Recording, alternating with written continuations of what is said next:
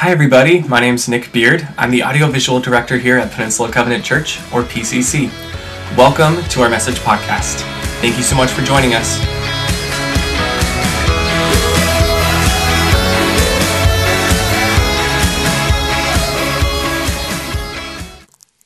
If you weren't here, we had a memorial service between our gatherings at our PCC Memorial to Public Servants and to War Veterans. And we have a ministry called Reveille, which works with the VA hospital down in Palo Alto with the war wounded. And we give out scholarships every year to people who've served in the armed forces and are pursuing an education. And this year we announced a scholarship for a young 19-year-old who served in Afghanistan and has a 3.91 GPA at San Jose State. It was a glorious moment. And who am I to take President Reagan to task, but I think we can do more than remember. I think we all know we live in a country that's being torn apart right now by tension, a lot of tension. And I think it's on us. I know it's on us biblically. According to 2 Chronicles chapter 7, God said, if my people who are called by my name would humble themselves and seek my face, then I would visit, then I would heal their land. And so as followers of Christ, yes, we live in gratitude for those who gave their lives. But in addition to that, there's a higher gratitude for the one who gave his life, who fills us so we can stand in the gap between the tension and the gap between the conflict. And we can bring about a better and just world while we keep our minds and hearts fixed on the next world. That would be a great honor and tribute to all those men and women who gave their lives for this country. Amen? Amen. All right. Hey, Darnisha, I want to bring you up for a second. Don't start my time yet. This is bonus material right here. This is Darnisha Taylor. And Peggy, by the way, we are going to say thank you to Tony at the end of the gathering.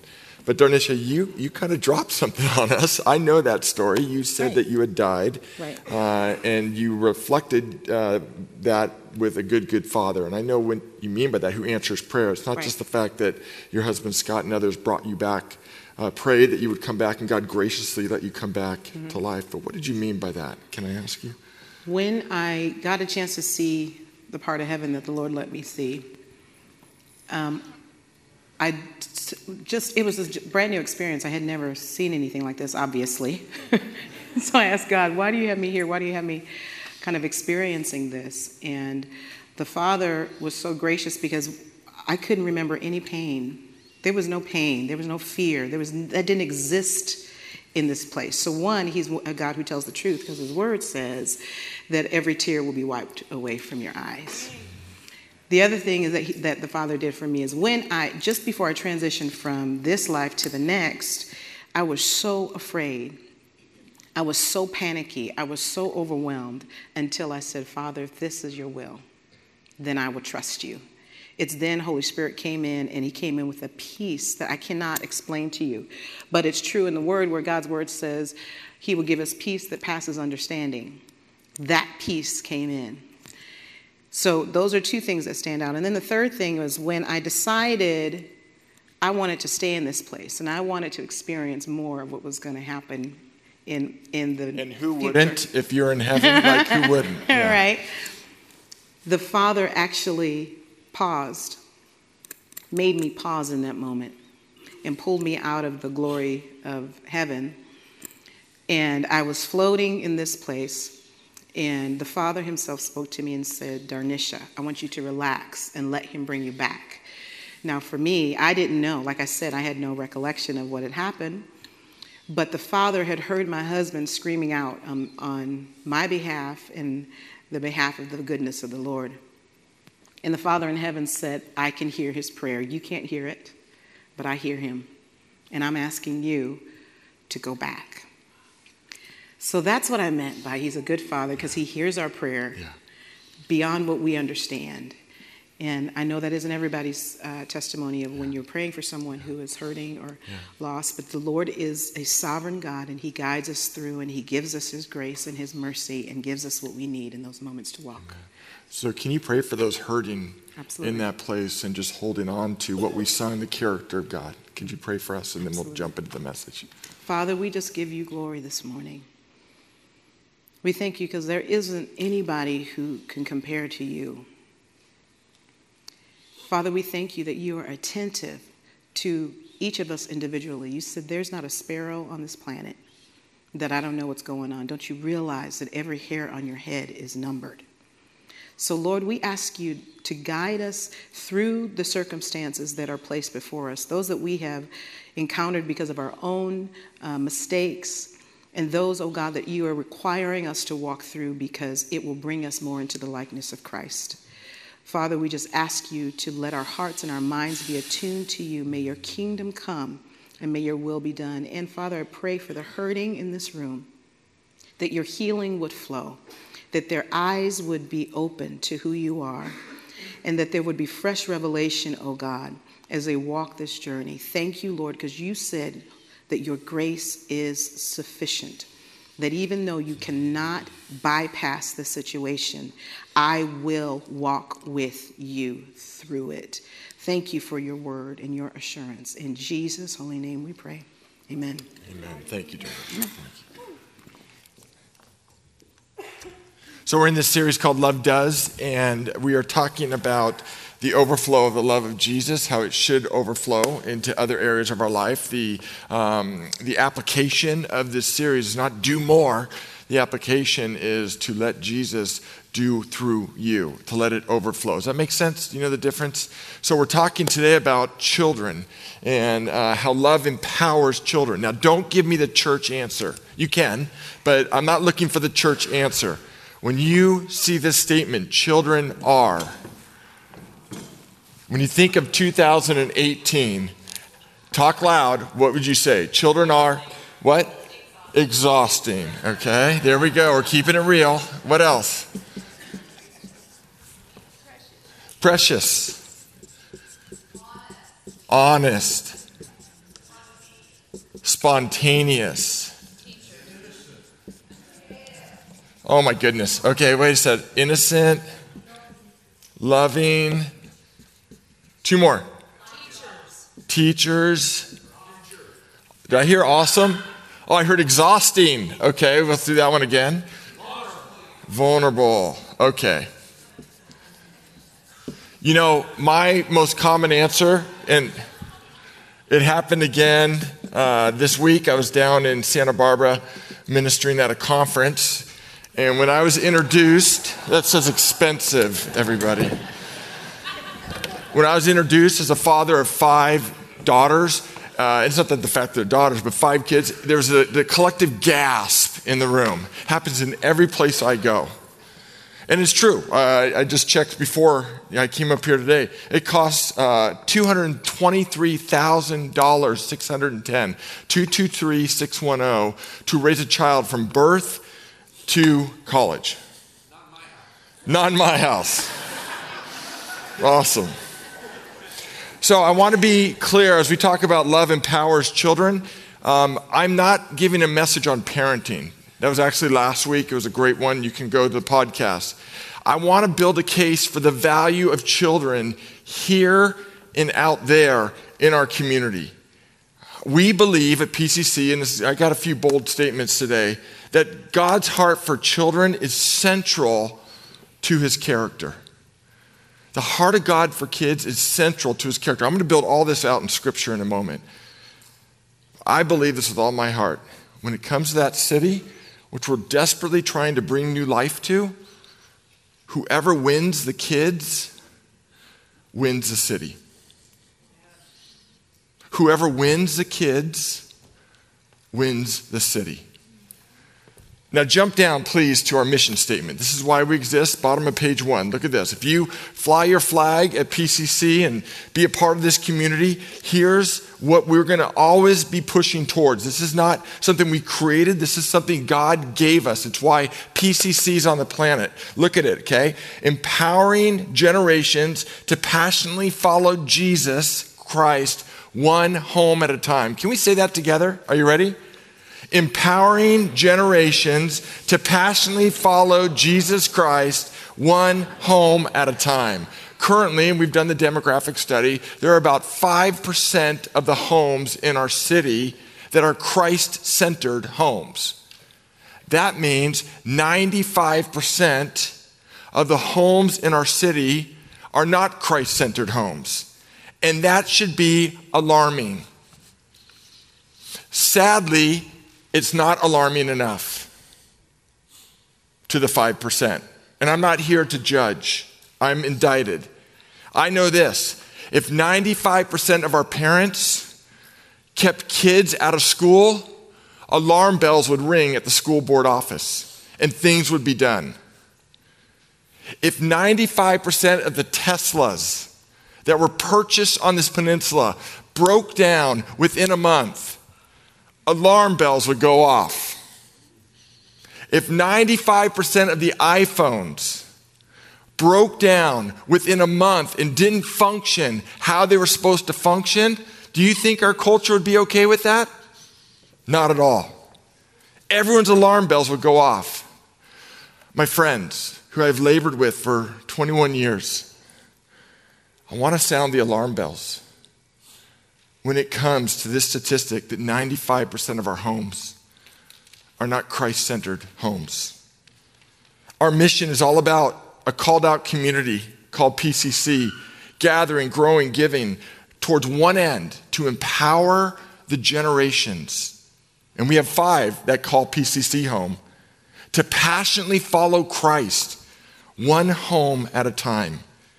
And we believe reaching kids is pivotal to that experience and to gathering, to walking into that reality. Look at this quote from a guy named Reggie Joyner. It's great. He heads a great ministry that we've tied into as a student and family and kids ministry called Orange. He said, "No one should feel more welcome in your church than a screaming baby. Think Christmas Eve, a hormonal kid, or a defiant teenager." So to that end, I'm going to make another bold statement. If we're going to be faithful in our mission and our community, what we do for kids and teens matters more than anything else we do on this campus and in this ministry. Just let that sit. You might push back, and that's okay. You're not here to agree with me, but we are here to wrestle with the truth. What we do for kids and teens and children matters more than anything we do as a church. Where do I get that? You heard Mark 9 being read. Turn forward in a chapter to Mark chapter 10. And let's see if there's any truth and any teeth to that bold statement. You can disagree with me, but I want to take you to the Word and see where I get that from. Mark chapter 10, verse 13. Are you there? Mark chapter 10, you can turn on your Bible, you can open your Bible. Mark chapter 10, you can turn to page 2. It's all right there in your message notes. Mark 10. Here we go. Is everyone there? Okay. People were bringing little children to Jesus for him to place their hands on them. Now, Mark calls them little children. This story, this New Testament, was not written in English. It was written in the Middle East in a language called Koine Greek. And the word that Mark uses is little children, a general word. Luke tells the same story, and he uses a much more specific word. The Greek language of Jesus' day was very specific. And the word Luke uses is the word from baby, like birth, to 2 years old. So these are the children that parents are bringing to Jesus.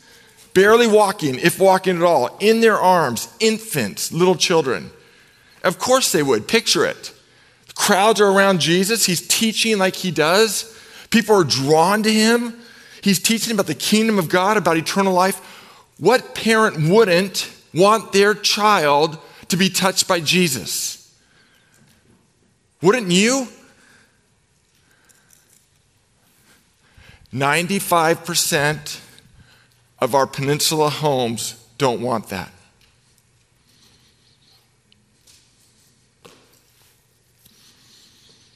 They're not clamoring to bring their children to Christ. I grew up as one of those in a home. I'm still living with scars from that. I had great parents. We were a religious home. We were not a Christ-centered home. And I can still remember as a teenager looking in the mirror after parties and after things, just going, who are you? I was so undefined.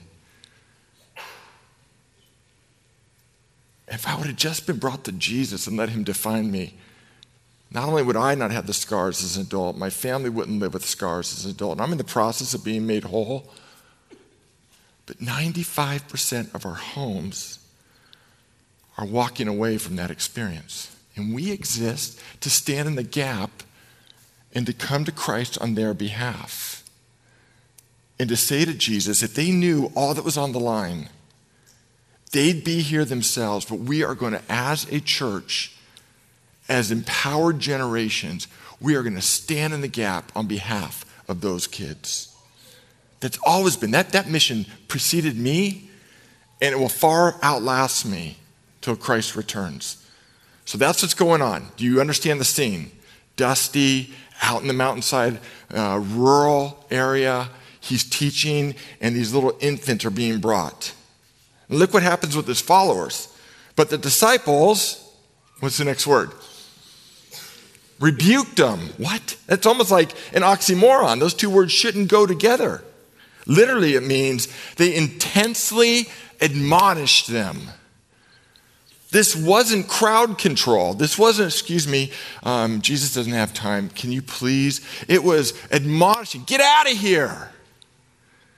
He didn't have time for this. They intensely admonished them. Their worldview, which was right in line with the Jewish worldview of the day, was that children had no priority when it comes to people and God. Adults had the priority. So right here, I just stop at verse 13, and this isn't like deep exegesis or deep Greek study. I just see from the English, there's really two types of people when it comes to kids. Bringers and barriers. Do you see that? That anybody can do that, right? That's just my devotion of reading the word and going, wow, look at that. And I have to ask myself, and I'm not the poster child for a bringer, what is it in my attitudes, in my priorities, in the way I spend my time, in the way I spend my money, that is bringing children to Christ? What is it in my attitudes, in my priorities, in the way I spend my time, the way I spend my money, that's a barrier for kids to come to Christ? Have you ever thought about our time here on Sunday morning? We touch about 200 kids every Sunday morning. What is it in our attitudes, in our priorities, in the spirit with which we come? And we do it great. You're going to hear that in a minute. So I don't have an axe to grind here. I love this church.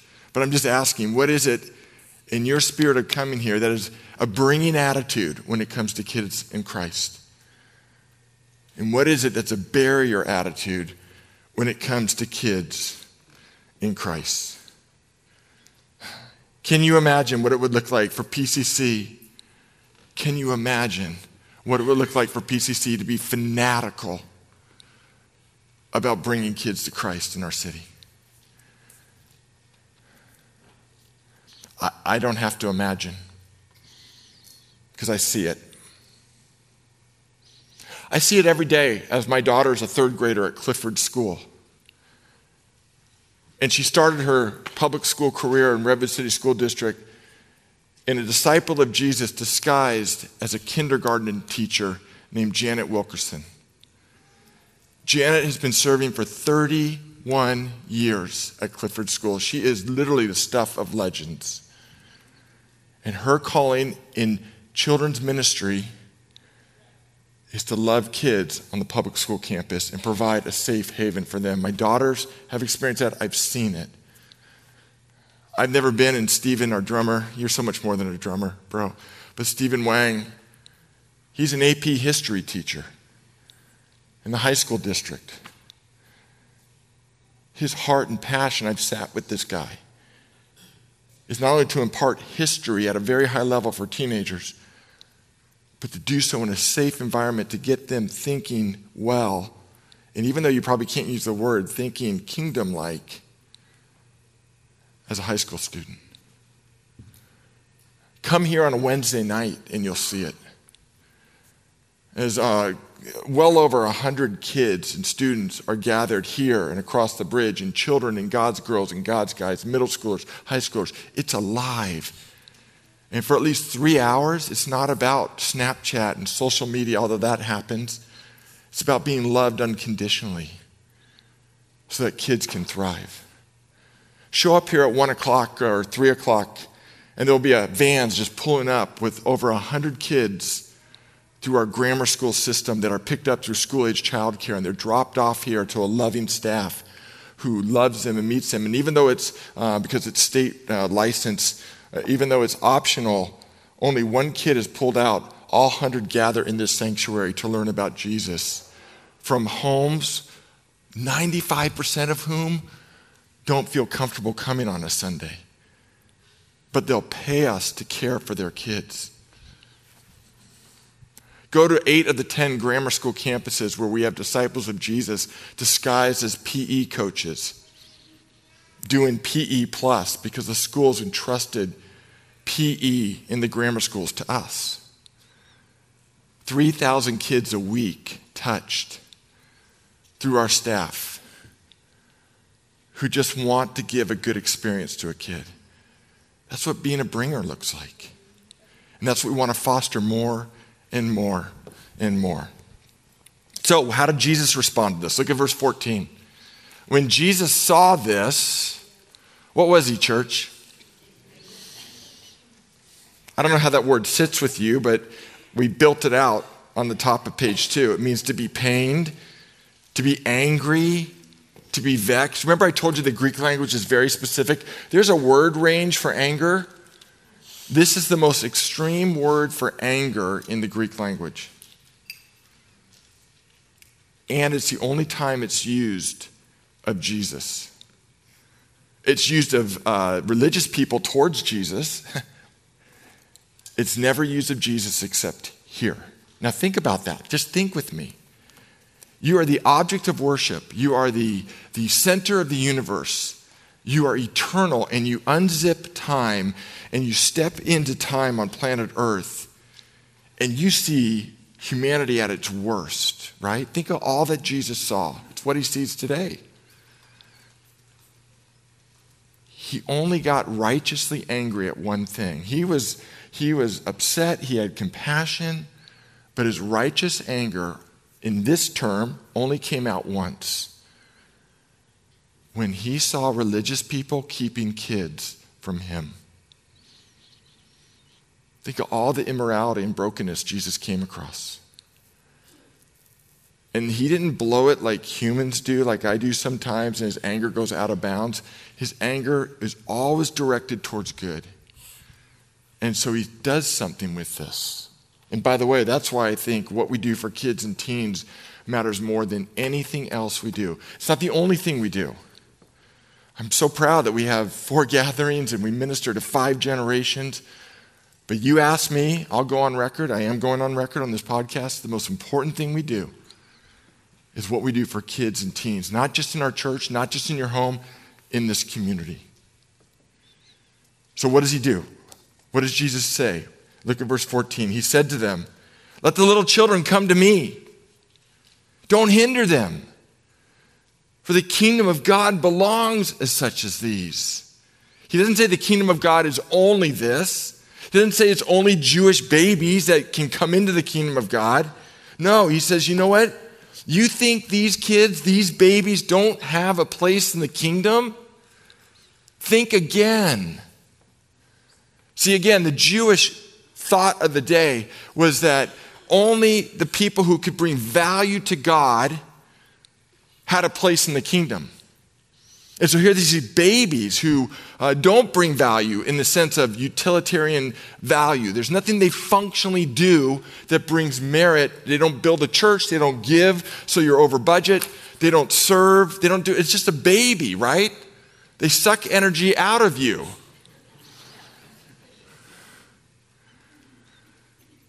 And Jesus said, I didn't come for people who could only do good.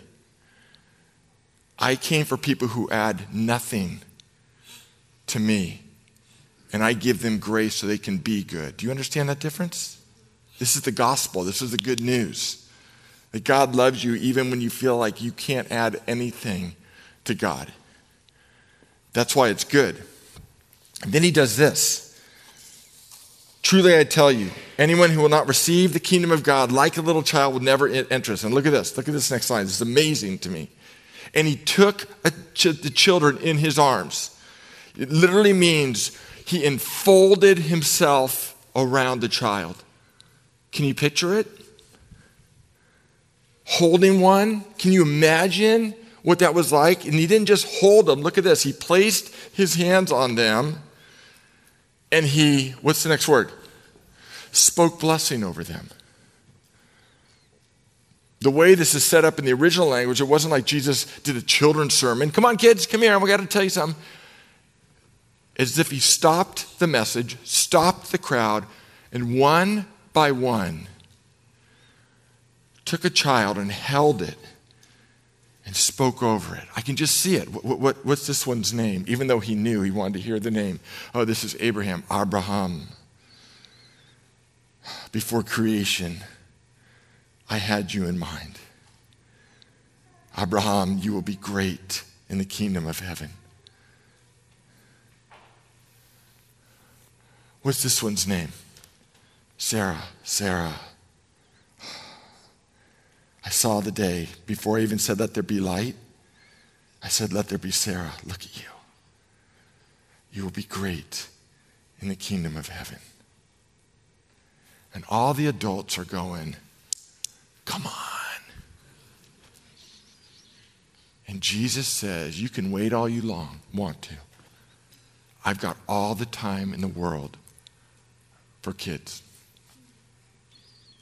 And he spoke over them. Does anyone know the name Heather Whitestone? Does that name ring a bell to anybody?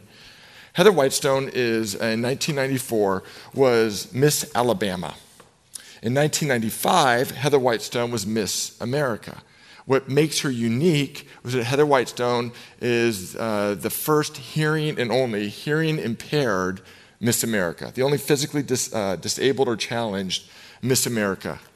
And they were asking her after she was crowned Miss America, like, how in the world did you ever think you could enter and win the Miss America contest? She came into her hearing impairment later in life as a kid. And she said, I grew up in rural Alabama, and we had a milkman. Is that bringing anyone back to a place? And she said, I would go out to get the milk, and the milkman would see me, and he'd say this every morning, good morning, Miss America. And she said, pretty soon, as I grew older and lost my hearing, I never forgot those words spoken over me. That's what Jesus was doing. Jesus was speaking over words because he longed for them, and can I just say, he longs for all of us to believe his words more than our culture's words over us. So let's enter the world of a teenager. Our speaker last week taught me I may have been 16, but I was never the age my fourth daughter is right now. The world she's growing up in as a sophomore in high school is completely different than the world I grew up in. I read this morning from the American Psychological Association that the average teenager lives with the same amount of stress of the person who in the 1950s was admitted to a psychiatric institution. So think of some of the stress that teenagers live in. Can you just think of what's unique to the stress of teenagers today? Just call it out. Grades, peer pressure through social media. What else? Looks. What else? What? Perfection. relationships, parental conflict, what? Safety, sexuality, what? Gender issues, bullying. 30% of teenagers today have been or will be bullied before they get out of high school. What else? Achievement. You can go on, right? Finances, I said that. Social media, body image. This is the stress that teenagers are living in. Oh, can I just add one more? Being shot at school.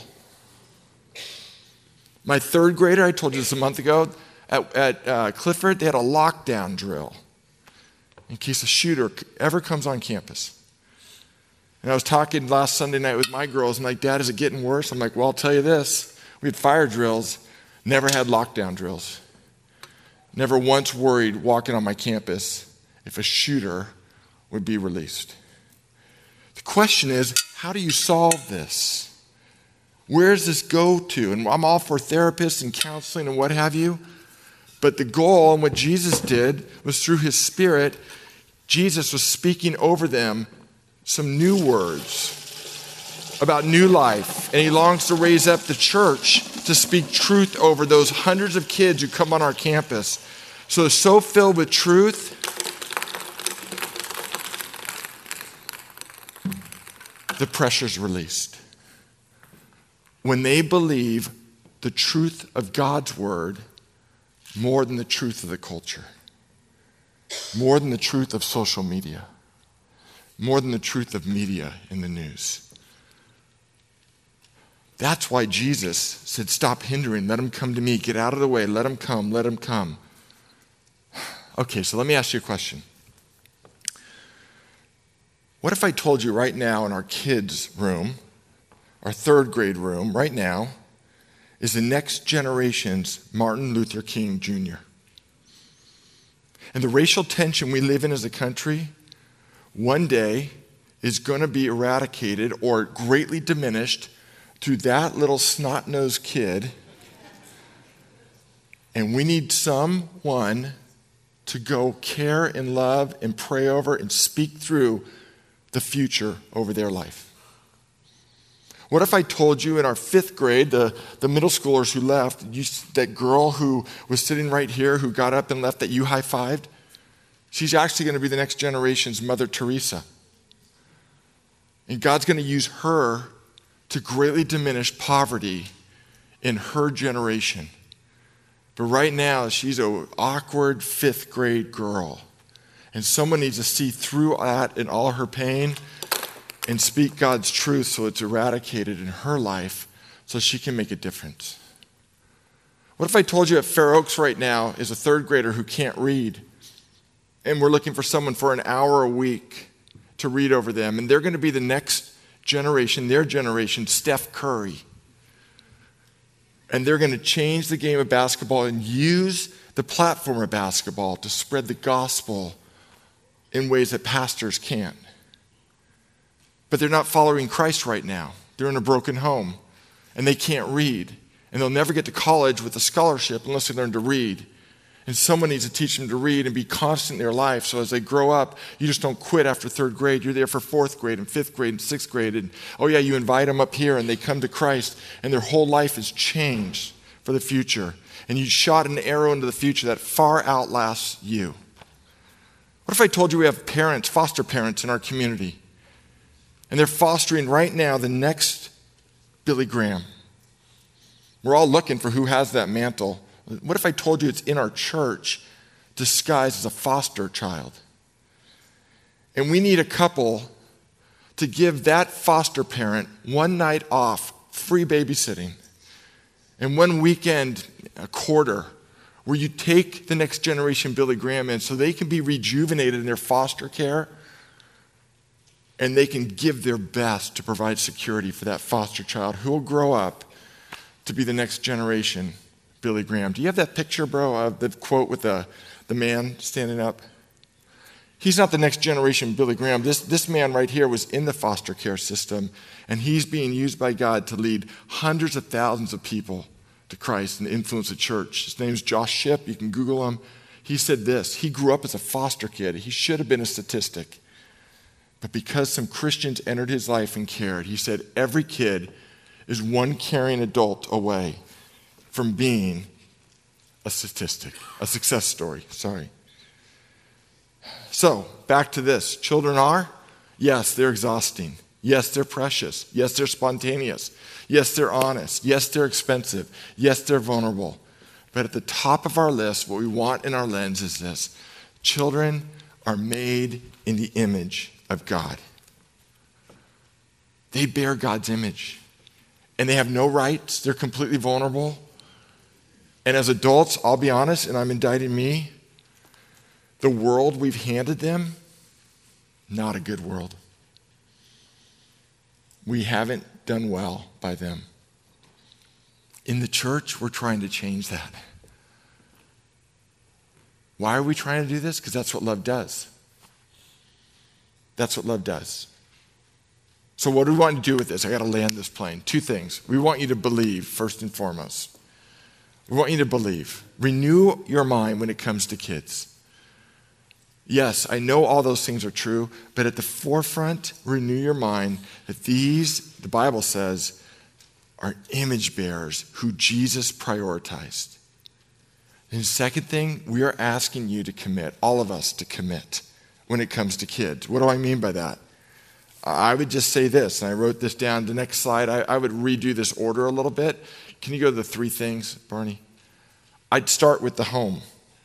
We want to encourage, resource, outfit you in the best way possible. God has raised up some amazing youth workers in Danny, in Katie, who you saw up here, Johnny, in Tom. We have amazing youth workers in our family and student ministries who are completely committed, giving themselves so that you at home can be outfitted. I can be outfitted as a dad to be the primary pastor of our kid. Start at home. And by the way, the next thing I would say about your home, share your home. Let your home in your block be the place that kids want to go to. It's just a no-brainer. And when you come across a kid, treat them as an adult. Get on their level, smile at them. Don't let them be treated the way our culture treats them. And then serve at church. Our family ministry, I'm told by our staff, well, here's the magic number, and I want everyone to pray for this, please. Can you go to that 77? There it is. We need 77 people to volunteer in our student, family, and children's ministry. To volunteer on a Sunday downtown at Hudson, Hudson's exploding with kids, and we have to shut classes down. So guests are coming, I've met them, and the kids have to sit with them in the service, and they're thinking, gosh, this isn't good. And I'm thinking this isn't good. But we have this safe church policy. We got to keep parent-student ratio. Would you, every one of us, pray that number? Write it somewhere and let that be the focus of your prayers. Unashamedly, I'm just telling you, whoever wins the kids wins the city. This is our mountain. We need 77 people to step up. And if you want to step up, if you want to be a part of the solution, just grab one of those communication cards, give us your name and email, and we'll follow up with you ASAP on this. We'll train you, we'll equip you. It's fun. And don't think you're too old or you've blown it too far. That couldn't be the case.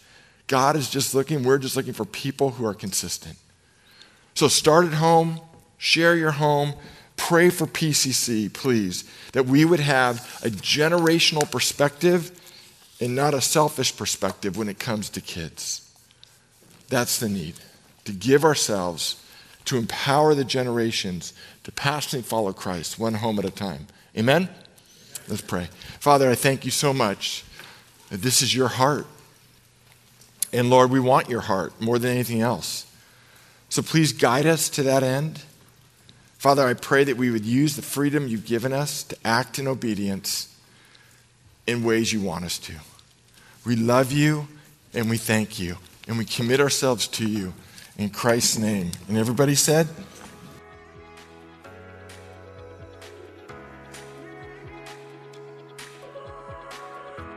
Thank you so much for listening to the Peninsula Covenant Church podcast. We believe you're here for a reason, and we would love to connect with you more. Our campuses are located in Redwood City, California. You can find us online at wearepcc.com and on Facebook, Instagram, and Twitter. Just search for We Are PCC.